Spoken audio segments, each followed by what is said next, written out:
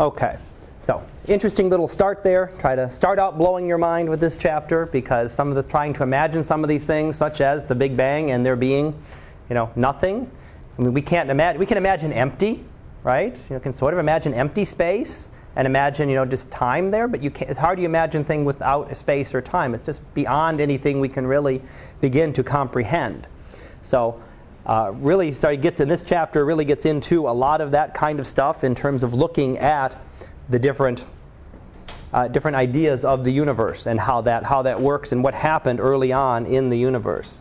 So I thought I'd go ahead and start with that, and then we'll come on through chapter 17 and get through a good chunk of this today, and then we'll finish this up tomorrow and get on to chapter 18.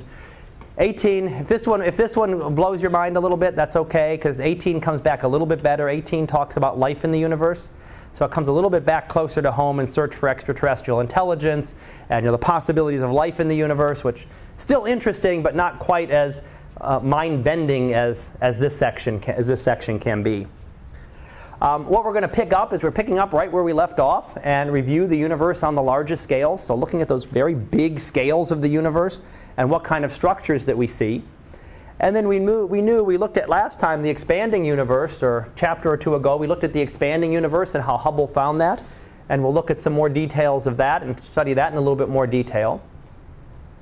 And then go on to what's happening. What does the universe like in terms of motion, in terms of geometry? What is the shape of the universe? How do you give the universe a shape? It's just there and it's everything. But when you start looking at this, you're actually looking at multiple dimensions. So you're starting to begin to imagine that the universe isn't just three-dimensional that we think of it.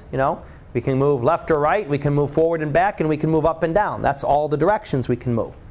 But if you want to imagine more dimensions, and some of the theories that go up to 11 or 12 dimensions, so not just adding time as a fourth dimension perhaps, but adding actual other spatial dimensions that we can't even see, that would go in a direction that is perpendicular to all three of the ones that we know at the same time.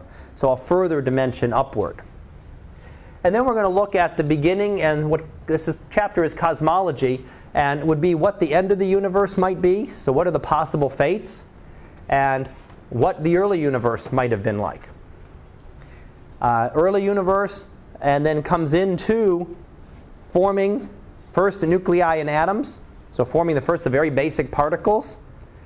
Cosmic inflation, an inflation of the universe, an incredible expansion. We know the universe is expanding quickly now. There was an incredible quick expansion of the universe in the very tiniest fraction of a second after it formed.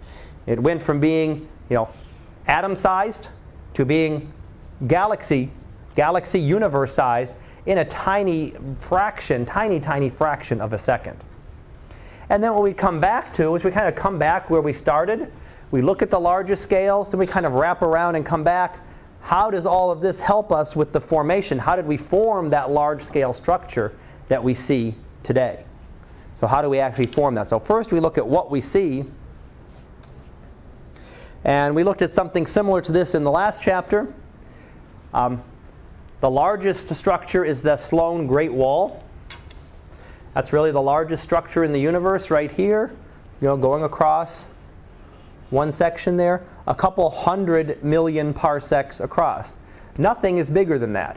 You can see how there's very few galaxies out here, but still no big structures, no line of galaxies or big clump of galaxies that stretches across the entire universe.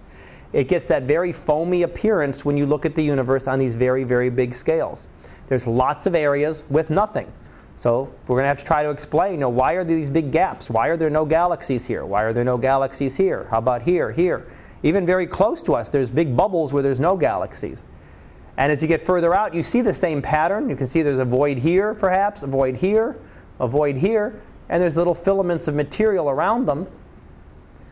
Just fewer galaxies, not because there's less galaxies out there, but simply because we can't count. We can't see them. When we're starting to get out to millions, a billion parsecs away, this would be a billion parsecs, 1,000 million parsecs, 1 billion parsecs, or about 3.5 billion light years away. It gets very hard to see a galaxy. Even though galaxies have the brightness of all those stars put together, they're still very hard to be able to see at those great distances. But we don't see any big structures. It just gets to be a very uniform appearance, meaning that if I take any specific group as part of this galaxy and take a big square here, is that really any different than a big square over here or a big square here? Again, ignore the fact that there's lots more galaxies here because we can see them, but the overall structure really isn't any different if you look at just the pattern of galaxies. It doesn't matter where I happen to select this really big chunk of the universe, it all looks pretty much the same. And what that means is that the universe is what we call homogeneous.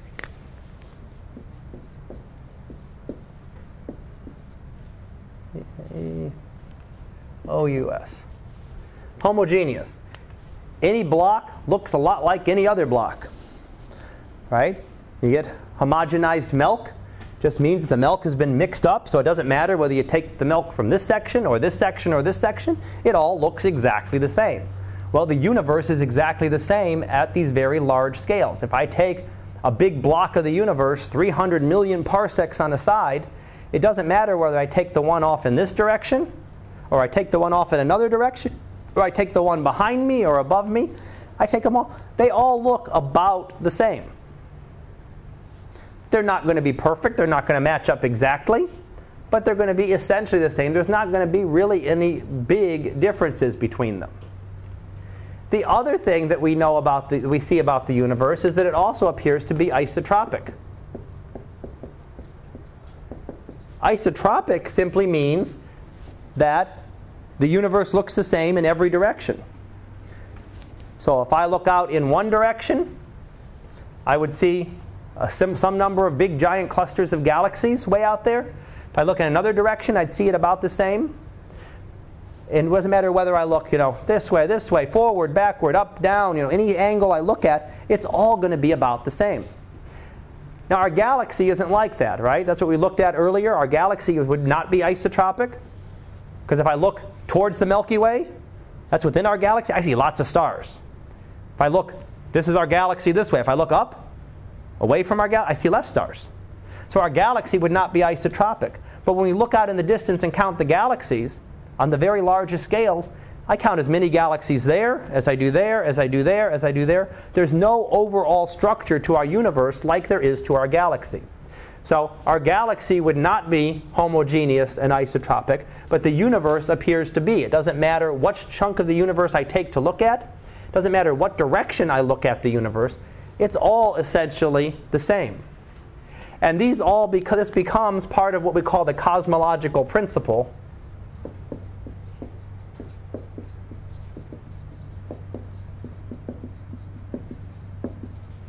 And become two assumptions for the universe. It looks like this is how things are, and we make the assumption that the universe is homogeneous. Doesn't matter what chunk of it I look at, as long as I'm looking at big scales. Certainly if I look at little tiny scales, it makes a difference, right? If I look within our solar system, I could pick something thousands of kilometers, a box thousands of kilometers across, and if I pick it right in the middle of a planet, it's going to be quite different than if I pick empty space. But on the very largest scales, overall, it's going to be essentially the same. So one of the early questions about the universe was, why is the night sky dark? Now, why is it dark at night? Well, at the time there was more to the cosmological principle than just this. These we assume today, but we also had an infinite universe. It went on forever. And an unchanging universe. So if we had this as we did 100 years ago, not that long ago, only 100 years ago, the universe was not only considered to be homogeneous and isotropic, but also infinite and unchanging. Well, if that's the case, the entire sky should be as bright as the surface of the sun. Because it wouldn't matter where you looked out in space, eventually, if it goes on forever, eventually you're going to run into a star. You're going to run into a galaxy, you're going to run into a star, no matter where you look. So the entire sky should be that bright. But it isn't, right? We go out at the sky at night, and it looks pretty dark. We see some stars. We see some galaxies. Well, certainly we didn't know things about things like dust at the time, which will block out some of the light. But we also know now that the universe is certainly not unchanging. It's expanding. And that's certainly a change, right? The galaxies are getting further and further away. And is the universe infinite? Does it go on forever, or is there eventually a stopping point? Is there an end to the universe? Does it have infinite, or is it just going on forever, or is it finite in some way? Does it have a boundary to it? Not a boundary as in we think of it, right? We think of a boundary, but a boundary in the way the Earth's surface has a boundary, right? There is an edge to the Earth. We're standing on it. We're standing on the surface of the Earth. And if you can look up in another direction, you can actually leave the Earth. You could leave the surface of the Earth. Well, could you imagine the universe as a great big sphere, but not a three-dimensional sphere that we think of, but a four-dimensional sphere? I can't imagine it, but if you can imagine what a four-dimensional sphere, called hypersphere, would look like, you can't picture it. I can't bring a model in for it because we can't see four dimensions when we're stuck in three. I was just about to ask that. How do you look at four dimensions? You can look at it only in projection. So if you were confined to three dimensions, if you're confined to two dimensions, right? How could you see what would three dimensions look like? What would a sphere look like? Look like a circle. You'd only be able to see cross sections of it. So you'd be able to see cross sections of the sphere in trying to imagine it. Of this hypersphere. Yeah, it's about what it does to my head. So we can see this as three-dimensional, but we can't imagine, we can't look in that other direction. If you have a little two-dimensional creature on the board here, okay, he can look this direction, he can look this direction, but he can't look out this way. He's stuck on this two-dimensional thing. So he can't look out this direction. He can't look out into the third dimension. No, I get that. Okay. But, all right, so go ahead. We're looking at three-dimensional stuff. Mm-hmm. How is it possible for us to go beyond three-dimensional and look at four-dimensional? How is it possible to see it, you mean? Yeah. To imagine it, you can't. You can do a computer can do it. And they do computer models that go up actually to 10, 11, 12 dimensions. But that's what I'm saying. Like, how is that even possible? Like, at four dimension and one, are you pretty much putting yourself in that object and then looking at every angle possible? Like, I don't. It's hard. It's imagining the same thing for this poor little creature if you're trying to look down at it as a three-dimensional creature. If you were to go and visit this creature, it would see a very odd shape, right? If I were to go into the blackboard, well, it might see, if I put my finger in this way, it might see 3, 4, 5 little circles. If I stand in the middle of it, it would get some sort of outline of me, sort of line shape. It might, depending on how I went through it. We're going to see the same thing if you're trying to imagine four dimensions. We're only seeing those little tiny bits that actually penetrate into our dimensions that we can see.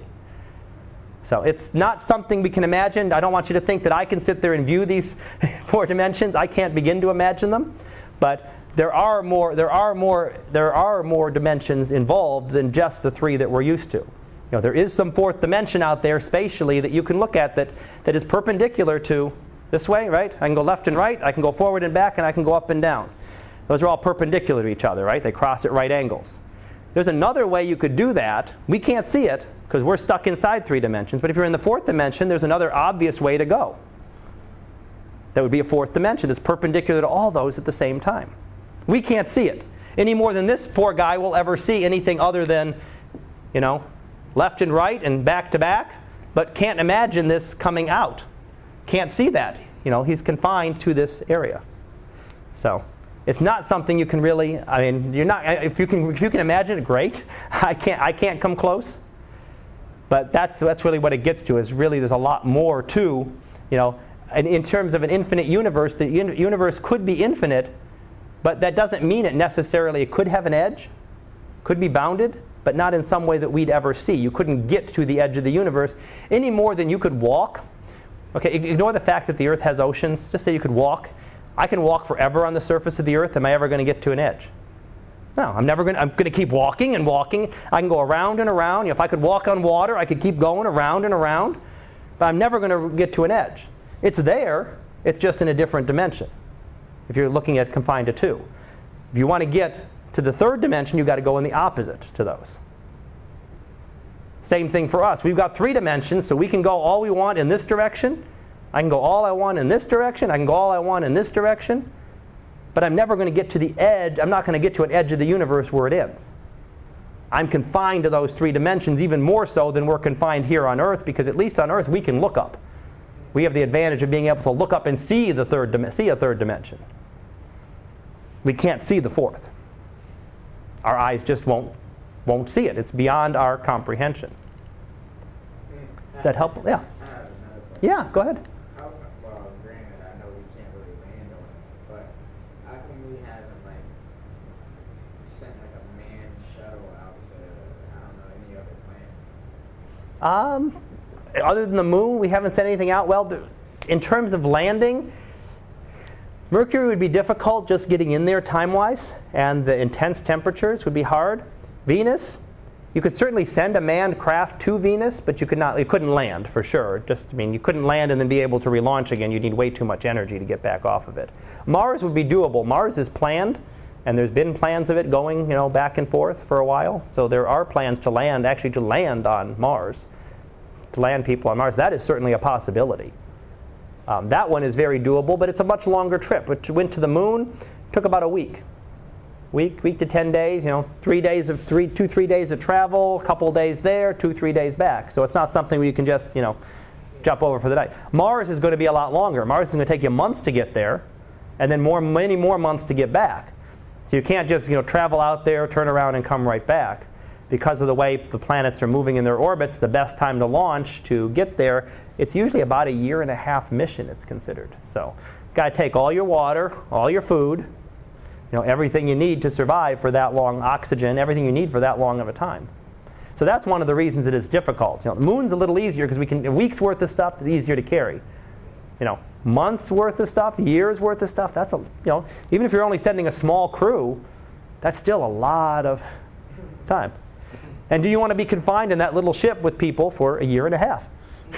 It can be tough for a week, right?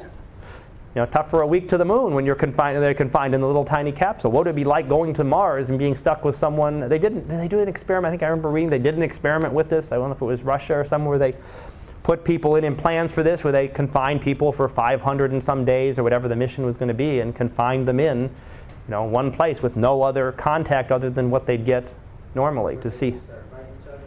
Probably did. I didn't look. I remember looking into it too. I remember hearing about it, but it would be different. Imagine send the 5 of us to Mars. Well, it would be kind of a long. We get sick of each other after a while, right? Yeah, but eventually you run out of time to sleep. You got to do. Now, if everybody could sleeping on a right schedule or something, so. Different schedule. Yeah. When you're awake, I'm going to be sleeping. So what we found out, we were looking at Olber's paradox there. Why is the night sky dark? Well, we know that the universe is homogeneous and isotropic, so that it must be either not infinite, must not go on forever, or unchanging. There must be some changes to it. Well, we already found that it does change, that there are galaxies that are moving away from us, and they're moving faster the further away they are. That's just Hubble's law again that we gave you before. The velocity, how fast they're moving, is equal to the constant times the distance. So the universe is changing. It's not an unchanging universe. It is changing in terms of the structure of the galaxies. They are moving away from us. So that's one thing that sort of helps to solve Olber's paradox. And we can use that equation, right? We essentially know, right? Distance equals velocity times time, right? Or time equals distance divided by velocity. That means that the time for the galaxies to move a certain distance, we divide that by their velocity. But from the previous one, their velocity is Hubble's constant times the distance. So the distance doesn't matter, right? Distance divided by distance, it doesn't matter what that distance is, it cancels out. And that means the time is taken for the galaxies to get where they are right now is just 1 divided by whatever Hubble's constant was. And I think we said Hubble's constant was about, what did I say, about 50 to 70 kilometers per second per megaparsec. Well, if you do 1 over that, that gives you the age of the universe in some very weird units. You can actually go through, and I'm not going to make you go through the calculation, but you can go through the calculation to get kilometers converted to megaparsecs. If you convert kilometers to megaparsecs, they'll cancel. And when you divide 1 by 1 over seconds, you'll actually get a time, an age of the universe in seconds. So how old the universe is depends on what Hubble's constant is. So that's really a direct measure of the age of the universe. But again, not directly. It's not 1 over 50, except in some very, very weird time units. So we can then measure them back. We can figure out how long. We know how far they've traveled, whatever distance that galaxy has traveled. We know what velocity it's traveled at because of Hubble's law. And that just tells us the time it took to get where it is from the initial expansion, starting from the Big Bang, is just 1 divided by Hubble's constant. So if we take Hubble's constant to be about 70, that gives us an age of the universe of about 14 billion years. About 14 billion years old. Doesn't matter who makes the measurements. Doesn't matter what galaxy that you're making the measurements for. You're always going to get the same value for Hubble's constant. Doesn't depend on who's making the measurements. So there's no particularly special place in the universe to make these measurements. It's not special that we're making them here. Could be made just as easily any place else. You'd get exactly the same numbers. They'd measure the same value for Hubble's constant, and they'd measure the same value for the age of the universe. Now that means if we take all these galaxies and they're all receding away from us, if we work backwards in time, right? That means they must have been 1 billion years ago, they must have been a little bit closer. 10 billion years ago, they must have been even closer. If we take that back to 14 billion years ago, where was everything? Everything was then condensed down to essentially a single point. So you would have had the entire universe, smaller than the head of a pin. All the matter, everything in the universe that we have, that's when everything originated from this single point in what we call the Big Bang. And that's sort of what we saw in that little video at the beginning of this section. Where was the Big Bang? It didn't occur in space. It created space. So it's not like the explosion was right here, like an explosion as we think of it. Right? An explosion goes off, it goes off at some certain point in space. The Big Bang, on the other hand, actually created space. So there was nothing before it. The Big Bang would have been everywhere all at once. So it would have occurred everywhere throughout the universe at the same time. There's no central point that you can look at it. And you can think of that, I think I'll show you an image in a little bit of like blowing up a balloon. But if you think of it that way, when you blow up the balloon, the universe would be the surface of the balloon. Okay, imagine the universe is just the surface, nothing in between. The universe is expanding, getting bigger and bigger, but there's no center to the surface of the balloon. Right? There's no special place on the surface of the balloon. There's no center to it. There's a center to the balloon, yes, but that's in another dimension that you can't see. If you're stuck on the surface of the balloon, again, we're going down 1 dimension because if we try to explain it in 3 going into 4 dimensions, it doesn't work. But if we imagine it as 2 dimensions, the little creature there on the surface of the balloon can't find a center. You can go looking around for the center of the universe any place you want. It doesn't exist. So you can think of that as a balloon blowing up. There's a point where it started, but it's nowhere on the surface of the balloon. The whole balloon is blowing up at the same time. That's what the universe did in terms of the Big Bang. The whole universe was created all at once. The Big Bang occurred everywhere at the same time. So it didn't start at one spot and expand outward. It created all of space and all of time at that instant. And as I've already gone over, we mentioned this a little bit. Wherever we are in the universe, Hubble's constant, Hubble's law is exactly the same. So no matter who does the measurements, I can be doing the measurements here. measure Hubble's constant, measure velocity and distance of a bunch of galaxies. Someone in a very distant galaxy can do it. They're going to get exactly the same values. Galaxies will all be moving differently, but the relationship is going to be exactly the same for them. So the relationship is the same. Certainly they would see our galaxy as receding away from them, whereas we see them receding away from us. And they'll see some galaxies moving slower or faster than we see them. But the overall relationship between velocity and distance will be the same. So here's one of the demonstrations with the balloon. Imagine a balloon with some coins stuck to it. Stick the coins on it. Why do you use coins? You could draw pictures of little galaxies on it. It would work out too, right? Not exactly, because the coins won't expand. Right? The coins will stay the same size. And really, in the universe, when the universe is expanding, galaxies don't grow. So our galaxy is not expanding as the universe expands. It is not. It stays the same. So that's why they picture it using coins. If you were to draw a galaxy on a balloon, well, it's going to start out small and it's going to get bigger and bigger and bigger as you expand it. Our galaxy is not doing that. It's gravitationally bound together, and that keeps it from expanding. So that's why they're using coins here. But you can see if you pick any one of these coins, pick one. You can pick the middle one, the one that's set in the middle here. No matter which galaxy you look at, all the galaxies got further away from it, right? But if we pick this coin over here, here, well, all the galaxies are getting further away from it. The ones that are further away are going away faster. So this is what the universe is doing. But again, we're going down a dimension so that we can... You're going down a dimension, so we're missing... You can actually try to image. This we can imagine. Now, I can imagine a balloon expanding. I can imagine pennies or coins stuck on it. Can I imagine a three-dimensional universe expanding into a fourth dimension? No. I can't begin to expand it. I can't imagine a four-dimensional balloon expanding. I'm lost. That would be the universe, although it would probably be many dimensions beyond that. But there is no center. There is no place where everything is expanding from. Right? That center for the balloon would be down in the middle of the balloon, but not actually on the surface of the balloon anyplace. If you're confined to the universe, and the universe in this case is the surface of that balloon, there is no center. We can walk around forever. We're never going to find a center to the balloon. We're confined to the surface of the Earth. I can walk forever. I'm never going to find the center of the Earth. If I'm confined to the surface, I'm never going to find the edge of the Earth. I can keep walking and walking and walking all I want. I'm never going to get to a center or an edge.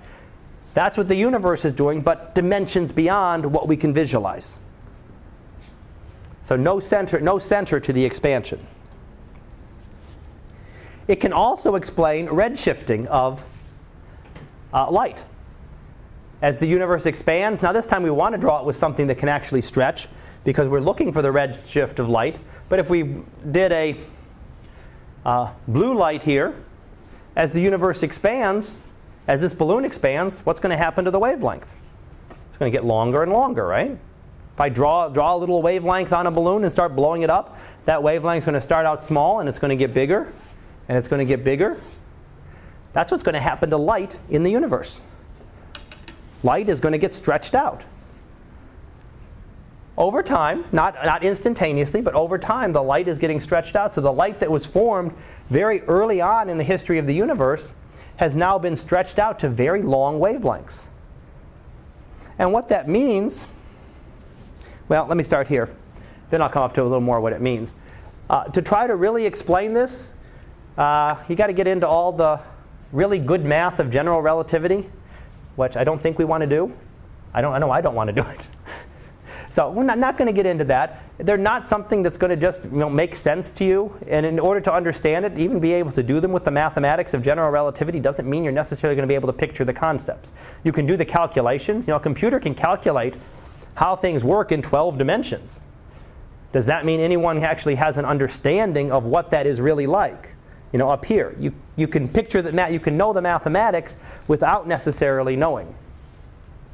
But we'll try to look at some simpler versions, some simpler ways to look at it. We're certainly not going to get into, I didn't want to show you any of the math of general relativity. We're not going to get into any of that. But we can look at a little bit of it with Newtonian physics, which is what we've really been studying. I mentioned general relativity and gave you some ideas of that in terms of gravitational lensing when we specifically needed it. But for the most part, most things in astronomy work pretty well just with Newtonian physics, which not easy, but a lot simpler than general relativity in order to be able to understand things. So let's see what could happen to the universe. You got two choices. So pretty simple, not millions of things that can happen to the universe. There's two things. In the distant future, we know it's expanding. Okay, that's the only thing we know for sure. The universe is expanding, and what's it going to do? Could it keep expanding forever? Could. That's one thing it could do. Or it could stop and it could collapse. So those are the only two things that can happen. It's like throwing something up in the air, right? If I throw it high enough, if I could throw it really hard and go through the ceiling and launch it into orbit, with my hand, I'm real strong, right? I can launch it into orbit. That would be expanding forever. If I could throw something hard enough, launch a rocket with an escape velocity of the Earth, it gets away from the Earth and it expands forever. It gets constantly away from the Earth. Or, as anything I'm going to throw up is going to stop and it's going to come back down. So could the universe be expanding? Could all these galaxies be expanding outward? As they are, think about what's going to happen. All the other galaxies are pulling on them, right? We've got gravity pulling things in. So these galaxies should be slowing down. So they're going to go slower and slower. Will they stop? Depends on how much matter there is. Is there enough matter? Is there enough gravity to slow it down and stop it? Right? If there's enough matter in the Earth to throw it, stop something, if I throw it up, yeah, there's plenty of gravity there. I can't begin to throw something fast enough to launch it into orbit. Now, if I was standing on a little asteroid, I'd be able to launch something into orbit. I could throw something hard enough to actually get it to escape. But here on Earth, I wouldn't be able to do it. So it depends on how much gravity there is. So what depends? What depends is the gravity is the only thing that's important. How much gravity there is tells us whether the universe will keep expanding forever. If there's not enough gravity, it'll just keep going on forever. That expansion will continue. That essentially means if the galaxies have reached escape velocity. They are escaping from the gravity of the universe overall. Or if there's enough material there, if there's enough gravity, enough density of material, then the universe could eventually collapse. So it could eventually travel out, reach some limit, everything slows down, it stops. If everything stops, gravity doesn't stop, right? Gravity's still pulling it. If things aren't moving and gravity starts pulling, what's going to happen? They're going to start pulling in together. And would you end up with another, or not a big bang in this case, but a big crunch? Everything crunches together at the end of the universe. So it really depends on how much matter there is in the universe. So, yeah, go ahead. I used to think about this even back when I was younger. You could fill a balloon up with just regular air and it won't float away. Right. Fill it up, of course, with that helium. Yeah. Then it'll float away. I was like, why don't they just fill a ship up with that? And then, of course, they could probably get, probably the velocity, or they could save some fuel on how to escape away from the planet's gravity. I don't even know if that makes sense. It could help to some extent, but you're also going to have problems. I mean, balloon. If I let go of a helium balloon, it doesn't escape out into space. Right. It gets up to a certain level, but don't forget the pressure changes as you get down there, and as the pressure gets lower, the balloon will eventually pop. Because the pressure outside will get lower and the pressure inside is higher. It's going to keep pushing that balloon and expanding it outwards. So you could use, balloons are used for a number of things. They can get you pretty high up in the atmosphere, but you're not going to be able to launch anything with it. Now, could you get something up higher and then launch it? But it's how you're going to lift a big rocket up that high. So it's a good thought, but there's not really anything that's going to work there to really get anything away, get it further away from the Earth. Because once you get out into space, of course, it doesn't work. Then it wouldn't matter. Yeah, then the helium wouldn't do anything because you're in orbit around the Earth or you're out in space. There's no, the pressure wouldn't be. The only reason it does that is because the helium is lighter than the rest of the air. So it pulls everything up. Once you get above the atmosphere, it wouldn't make any difference because there wouldn't be a pressure difference. In fact, the helium would then be heavier, right? Heavier than space. But of course, when you're out in space, there's no place to sink to because there's not. So, yeah. No, that's fine. So, what can happen? I said it depends on the density. We usually look at it in terms of density. It depends on the mass. The astronomers usually consider it in terms of density. So what we have is we're here right now. We're sort of right on the border as to where things occur. So if the blue is where there's a low density universe and it expands forever. Either way, you trace it back to a Big Bang. At some point there was a Big Bang. When it occurred depends on how much matter there is. And what happens in the future just really depends on how much matter. If there's very little matter, then things keep expanding way out into space, and galaxies continually get further and further away, and the universe gets colder and colder, right? Stars die out, eventually galaxies die out, and you don't have a whole lot left. You got a nice cold universe as the last of the stars are winking out. Now, we're talking trillions of years from now. We're not talking, even millions or billions of years. But eventually, all you'd have left would be black holes, neutron stars, brown or black dwarfs, no white dwarfs because they'd have all cooled off, so they wouldn't even be bright anymore, and maybe some of the brown dwarfs, right, that never quite form stars. Planets, all sorts of little stuff like that. The little stuff would still be there, but it would be a very cold universe. All the bright stuff that we see today would be gone. Again, many trillions of years from now. The other case, so death by ice, if we go this way. Here, things stop expanding. Eventually they reach that limit. You throw a ball up in the air, eventually it stops and starts coming back down because gravity is strong enough. It stops, and it's going to start collapsing back down. Collapses back down, things start getting closer and closer together. Instead of all the galaxies receding from us, they're all coming together. Eventually, again, at least a similar amount of time. We still got a ways to go, but a minimum of another 14 billion years. If it takes so long to expand, it's going to take so long to collapse. Then the universe collapses down into a fiery end. Right? Everything comes together and collapses into a big crunch. Everything crunches together at the very end as galaxies smash into each other. But really, what depends? It depends on the mass that we measure for the universe. How much matter is there in the universe? And that's a very good question, because as we already know, we don't know a lot about the matter in the universe. We know about the things we can see.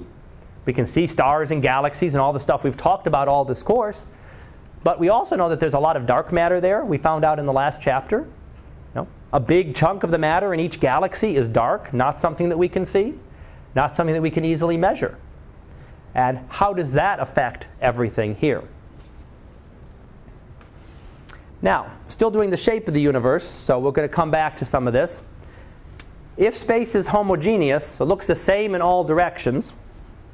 It looks the same in every segment of the universe is the same. No matter which chunk of the universe you take, there are three possibilities. You could have a closed universe. Let's start with closed. That would collapse. So a closed universe would be like the surface of a sphere. Right? It would expand out to a certain size, and then it would eventually collapse back in on itself. And you could have a flat universe. Imagine it like in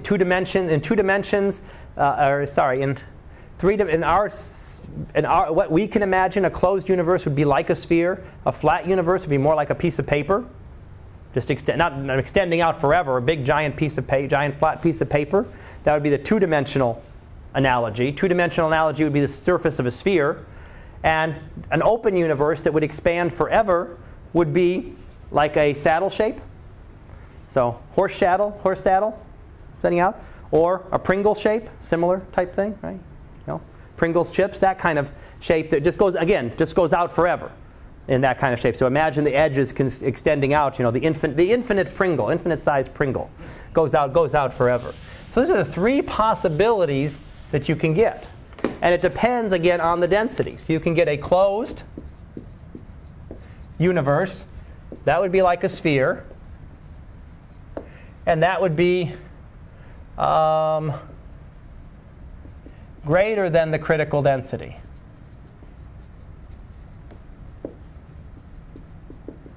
You've got enough mass that the universe is closed, and that eventually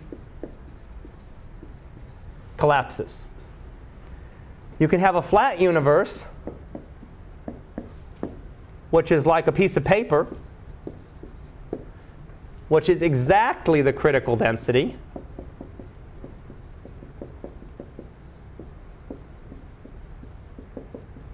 So what happens if you have exactly the critical density? You've got just enough matter to stop the expansion.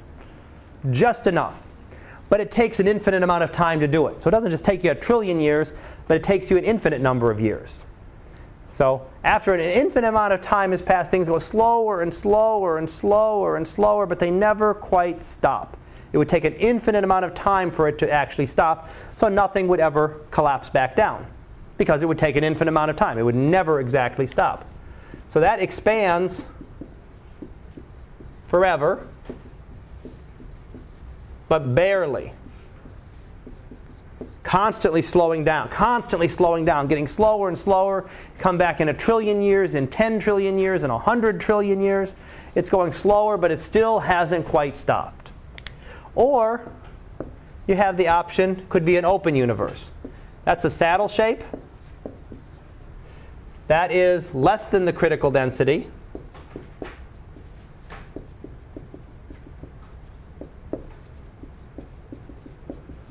And that means it expands forever easily.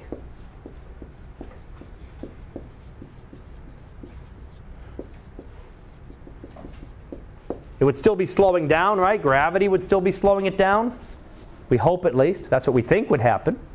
We'll actually see some interesting things coming up as to what is actually going on right now and where we do fall on this.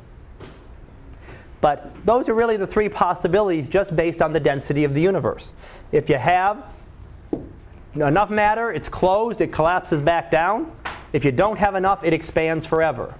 So we've sort of expanded the 2 into 3 because the universe can collapse or expand to ever forever. When we look at it this way in terms of shape, there's the borderline case. Right at the very edge between collapse and expanding forever is just barely escaping out into space in an infinite amount of time. So here's the pictures of those. There's our saddle shape down at the bottom. So if we look here, this would be an open universe, expanding forever. If you take that and you add up a triangle, right? If we add up the angles in a triangle, they always add up to 180 degrees, right? From geometry, sometimes. Well, if you're doing Euclidean geometry, it does. If you have a flat piece of paper, the sum of the angles is always 180 degrees. But if you draw a triangle on a saddle and add up all the angles, they're actually less than 180 degrees. If you draw it on a sphere, which is our other closed possibility, and you draw a triangle, I can actually make a triangle on a sphere with 3 right angles, 270 degrees, or bigger if you wanted to. So because when we talk about the sum of the triangles adding up, some of the angles adding up to 180, that is just because we're talking about a spherical geometry. Or sorry, flat geometry, plane geometry. If you look at it on a sphere, things are quite different. And what else is shown here, this is the trip from London to Los Angeles. Well, if you're flying from London to Los Angeles, you don't fly over New York. You actually fly up over Greenland and northern part of Canada and come back down. That's the shortest path on the surface of a sphere. So if you were trying to fly here, this would actually be a longer path to go this way than it is to go that direction. So normally you talk about a straight line being the shortest path. Well, yes, it would be as well if you wanted to make the shortest path between London and Los Angeles. You got to dig well under the earth, right? You could dig a straight line, take the whole sphere, make a globe of the earth, and make the shortest line. It would go through the middle of the earth. If you're confined to the surface, you'll actually find that the shortest path goes up above. Shortest path actually goes well up to the north, well up over Greenland, not something you'd normally think about. So these are the different shapes, that the possibilities that the universe could have. It could be flat like that piece of paper, have the angles of the triangles add up to 180 degrees. Could be open like a saddle, where the angles are less. Or it could be closed like a sphere, where it would add up to more. But again, when I use saddle and sphere and paper, for the universe, we got to go one dimension beyond them. So they're one more dimension. So instead of just looking at them as 2 or 3-dimensional objects, or 2-dimensional surfaces, I should say, they're 3-dimensional surfaces. You're trying to imagine a 4-dimensional sphere and its surface and a 4-dimensional saddle. You're imagining it all, right? No, I'm not either. No, don't worry. Final exam. Imagine this, right? Imagine that four-dimensional sphere. Draw me a picture of the four-dimensional sphere, right? All right. So what happens if we have these different geometries? Well, in one case, if we have a closed universe, you can shine a light beam out, or you can travel, and you can come right back where you started, right? And that's what I talked about with the surface of the Earth. Ignore the oceans, or let me, if I could walk on water, I could walk around the Earth, take me a little while, and I'd come back exactly where I started. I could start off walking in one direction, just keep walking in that same direction. Eventually, I'm going to come back where I started. If the universe were closed, that would be the case. You could travel out in a spaceship in one direction and come back around and come back where you started. That doesn't work for the other ones, right? If the universe is flat or the universe is open like a saddle shape, you travel in one direction, you just keep going. No edge, no end, it just keeps going on forever. The light beam would also come back around. Of course, when the universe is that big and we're only seeing, I already erased my number, 13.7 billion light years worth. Well, we can't see anything that's longer than that. So if you shine that light beam out now and it's powerful enough to come back to you, you've got to make a minimum of 13 billion light years for it to get back around. Right? It's going to take that amount of time. So you could travel around the universe that fast, though, travel around the universe if it were closed. So if a closed universe, you'd be able to come back where you started, much like the surface of the Earth. So what is the fate? What is the fate going to be? So it really depends on what is the density. What we're going to find for the density that really matters. So let's start off with the matter we know. We've seen all these stars and planets and nebulae and galaxies and clusters of galaxies. It's a lot of material we've talked about, right? A lot of matter in that material. I mean, galaxies are big. They got black holes at the center. We can measure those. We know how much luminous matter there is, how much stuff that glows, that gives off energy that we can detect.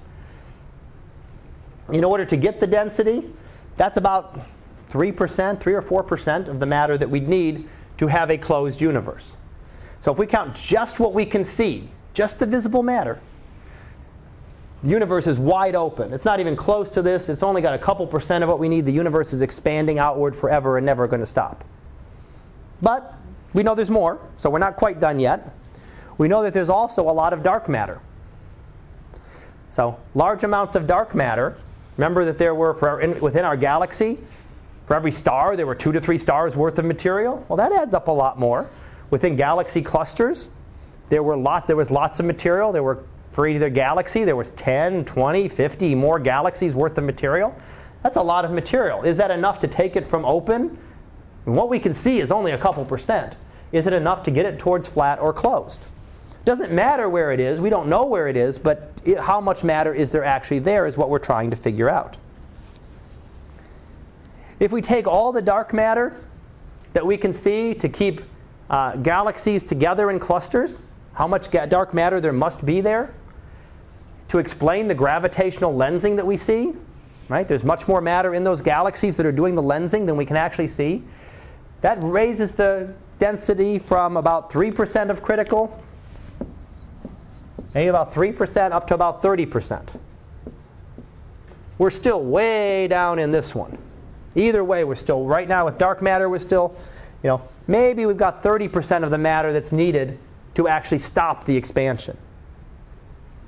So, not close. It's not like it's at 90%. Maybe we're missing a little bit. Maybe we're missing something. When you're only at 30%, you're not even close.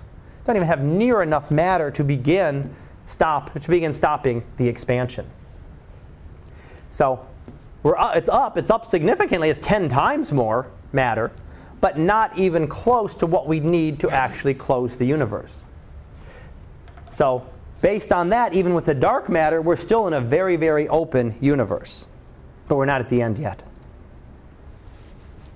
Because things are actually different than what we'd expect. Remember type 1 supernovae, right? Type 1 supernovae was the white dwarf. White dwarf star reached its mass limit because a companion was giving it too much matter and it tore itself apart. That's what we use to determine distances. So we can determine the distances to the furthest galaxies that way. Well, what we'd expect right? Gravity's slowing things down. Whatever is happening, gravity is pulling down. So our galaxy is pulling on all these other galaxies, and it's slowly slowing them down. They're pulling on us, we're pulling on them. Overall, it's with gravity being an attractive force, it's trying to slow everything down. So what we should find, because we're looking at these distant galaxies, we're looking back in time, we're seeing what these galaxies were doing, not now, not as they are right now. We're seeing them as they were doing things 1 billion years ago or 2 billion years ago. So what would we expect? We would expect that those furthest galaxies would be moving faster than we would expect, faster than Hubble's law would predict. Right? Because we're seeing them as they were 2 billion years ago, say, and there's been 2 billion years worth of time for gravity to slow them down a little bit. So if we could see them as they are right now, they'd be moving a little bit slower, as according to Hubble's law, but they're further away in the past. They should actually be moving they should look like they're moving faster at that time because we haven't seen them. We don't see them as they are today. We see them as they were 2 billion years ago. That's 2 billion years less worth of gravity to slow them down. Less time of gravity to slow them down. So our prediction would be, okay, we're going to go measure these most distant galaxies, and we're going to say, well, they should be receding. They should look like they're receding faster than we predict. So what do we find? Well, bless you. When we look at them, we actually find the opposite is the case. Not only are they not decelerating, they're actually accelerating. They're actually moving faster now. Meaning that they were moving slower in the past, and instead of slowing down, they're actually speeding up. So Hubble's law works real good here. It's only when you get out to the very edges of the universe where they start to deviate. Down in here, Hubble's law fits pretty good. All the measurements that have been made of these very most distant objects, 10 going to 3 up to approaching 3 billion parsecs, 5 billion parsecs, getting way out towards the edge of the universe. It now looks like most of the numbers, there's a couple here that look like you're decelerating, but look where the preponderance of the numbers are. They're all towards an accelerating side of the universe. So that means that what our measurements are showing us is that the universe is actually accelerating and moving faster. So the galaxies were moving slower back then than Hubble's law predicted. So they must be being accelerated. What is causing them to accelerate? What is causing these galaxies to move faster now? Okay, gravity only works one way. Gravity slows things down. So gravity isn't going to do anything to speed anything up. It's going to pull. Gravity is going to try to pull these galaxies together and try to cause them to stop expanding. But we're seeing that there's something more to it in this case. So in order to explain this, there's been developed a new explanation of vacuum pressure, which is actually, you may have heard, called dark energy. So dark matter, this is a dark energy. Again, something that we really can't detect. But what we end up getting here, this is looking at all those same things where we were, all the different universes here. So we had a closed universe here in orange. That's where we're expanding. Started with the Big Bang, reach our current point, and expand outward. What's going to happen? So if it's negative, in this case if it's negative, the universe is closed and it eventually recollapses. If we don't have the cosmological constant, that leads to a static universe. It just kind of goes off forever. But if we add this constant in, we add this dark energy or pressure in, depending on how much we add in, the universe then expands faster and faster and faster. It is one of the things that comes out of Einstein's equations, although he originally put in the cosmological constant to kind of balance the universe and to make it steady. It turns out that the constant which belongs there could either account for a collapsing universe, if it turns out to be negative, or an expanding universe, and not only expanding, but an accelerating universe if it turns out to be positive. So that's what's been postulated, in the last couple of decades, is this concept of dark energy as something that is actually causing the universe to expand faster than it otherwise would. gravity would be slowing it down. Gravity wants to slow everything down. If things are accelerating, there's got to be something else that is pushing them out, pushing things outward to cause the expansion to go even faster. So where are we? Okay. All right. Let me see where we... Yeah, we'll do the early universe and probably stop there. So yeah. All right, cosmic background radiation. So what are we going to see? We're going to come back to the dark energy in a little bit here. But look at what we found, what kind of evidence that we found first. The microwave background radiation was discovered quite by accident. A couple of astronomers, pictured here, Penzias and Wilson, were using a big radio telescope. Different type of radio telescope than the ones we looked at earlier. It's like a big horn shaped. So it actually collects with this big collecting area here, and then the radio radiation is focused down towards the end. But what they were doing was looking for communications. They were working for Bell Labs. They were trying to do satellite communications. How can we get the lowest noise to be able to get the best signal from a satellite? And they were trying to find all the sources of noise. When the birds decided to, go to the bathroom in the telescope, yeah, that was a source of noise because you were changing the shape of it. Detecting, different sort of electrical signals on Earth was a source of noise. They could account for many of these things and eliminate them. But they found one little bit of noise that they couldn't get rid of. They were down to the last little bit trying to eliminate all of this. And they found this one little bit of noise came from wherever they looked. Didn't matter whether they looked this direction or that direction or whatever direction they looked. All the time, so it didn't rise and set. It was always there. No matter where they were looking, it was there all the time. And it was always the same strength. And it turns out what eventually they found was that they were detecting the last of the photons that were left over from the Big Bang. They were actually detecting the remnants from that great explosion that occurred almost 14 billion years ago. So the traces of it, remember it occurred everywhere. So the Big Bang occurred here.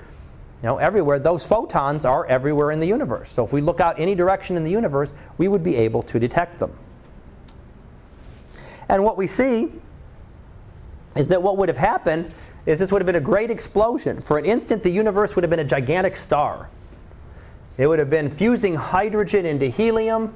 That very first, fraction of a second, the universe would have been incredibly bright.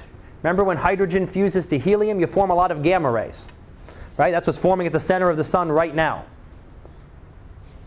But it takes time for them to get out and they get diverted. At this point, at 1 second after the Big Bang, the universe would have just been flooded with gamma rays. The whole thing. Us, every place, would have been flooded with gamma rays. But what's happening? The universe is expanding. As we expand, we stretch those wavelengths out. So those gamma rays that formed after 1 second, as the universe expanded after 100,000 years, they'd stretch those gamma rays into optical visible light. Just stretch. The universe expanded, it stretched all those wavelengths from gamma rays into visible light. If you could look back at the universe at 100,000 years, if you'd been there, could have been there, the universe would have been glowing bright, just been solid visible light. Telescope wouldn't have done you much good. You couldn't see anything because everything would have been visible light. As it continues on, after 10 million years, we stretched them out to the infrared. So again, continue that stretching. Today, they're out into the radio or the microwave portion, the very shortest wavelength radio portion of the spectrum. And this continues. They will continue. It will continue to expand outward. If you come back in, another 100 billion years, it would continue to expand outward and down towards lower and lower radio wavelengths. So what we're seeing is this. If you recall, this is that same spectrum that we've been looking at for stars. This is the black body spectrum. Peaks somewhere, goes way down this way, out into the longer wavelengths, drops off very rapidly at the shorter wavelengths. So right now, that would have been like the universe having been a giant star 14.5 billion years ago, fusing hydrogen into helium. But a giant, not a star like ours, but a giant expanding star. It didn't last very long. It only lasted fractions of a second, and then expanded outward until it would have cooled off too much. but the same remnant of that radiation is right there. And since then, over 14 billion years, it's stretched out into the same type of curve, same type of black body curve, but in the radio portion of the spectrum. So we can measure it. I show you lots of little graphs like this. Usually there's some kind of scatter around. Points are close, but we looked at Hubble's law. Now there were some points here and here. They jumped around a little bit. This has been measured with extremely high accuracy and is almost perfect black body curve. The blue is the theoretical curve. That's what you should get for this specific temperature. The dots are what is measured. So when you measure at a certain frequency in the radio part of the spectrum, you measure here how much radiation do you detect. You get exactly that amount. And you can see that the points, it's almost too perfect. It lines up perfectly with what we see. We're looking at very short wavelengths, things that are several millimeters, very short for radio wavelengths. We're getting out to 1 centimeter out here. So very, very short for radio, even for radio wavelengths, really considered part of the microwave part of the spectrum. But very accurately and fits this model for the Big Bang almost perfectly. I don't know if I want to start on that. 1 second. Let me leave that one, because that one's going to take me a little longer, I think, and I don't want to try to get started on that today, because that's going to get back into the dark energy. So I'm going to wait and finish that one up on Tuesday, tomorrow. So I'm going to stop there. We got a few minutes left, but that's good. So are there any questions? So I'm going to come back to this, but this I don't want to try to rush this at the end, so I'll start off with it tomorrow. Any questions? Yeah. For the solar observations Mm-hmm. and the correction. Yes. You said we can scan it or Yeah, you can submit them on D2L. There should be a Dropbox for each of them okay. on D2L. And then once we submit it on D2L, can we also bring in a hard copy? Yeah, if you want to bring me a hard copy, as long as you put it on there, that's fine. Then I know you're done. I know it's on time. You can bring a hard copy in if you like. Yeah. So that's fine. Yeah, because I just especially for the observation project, I want to send it on D2L, but at the same time I want to give you the hard copy so it's not obscured. That's fine. Yeah, no, that works just fine. That's fine. As long as you put it on there, you can bring me a regular copy of it tomorrow as well. And it won't be counted as late. As long as I've got it on there, I know you're done, I know you're on time, then that's no problem. Alrighty? Anything else?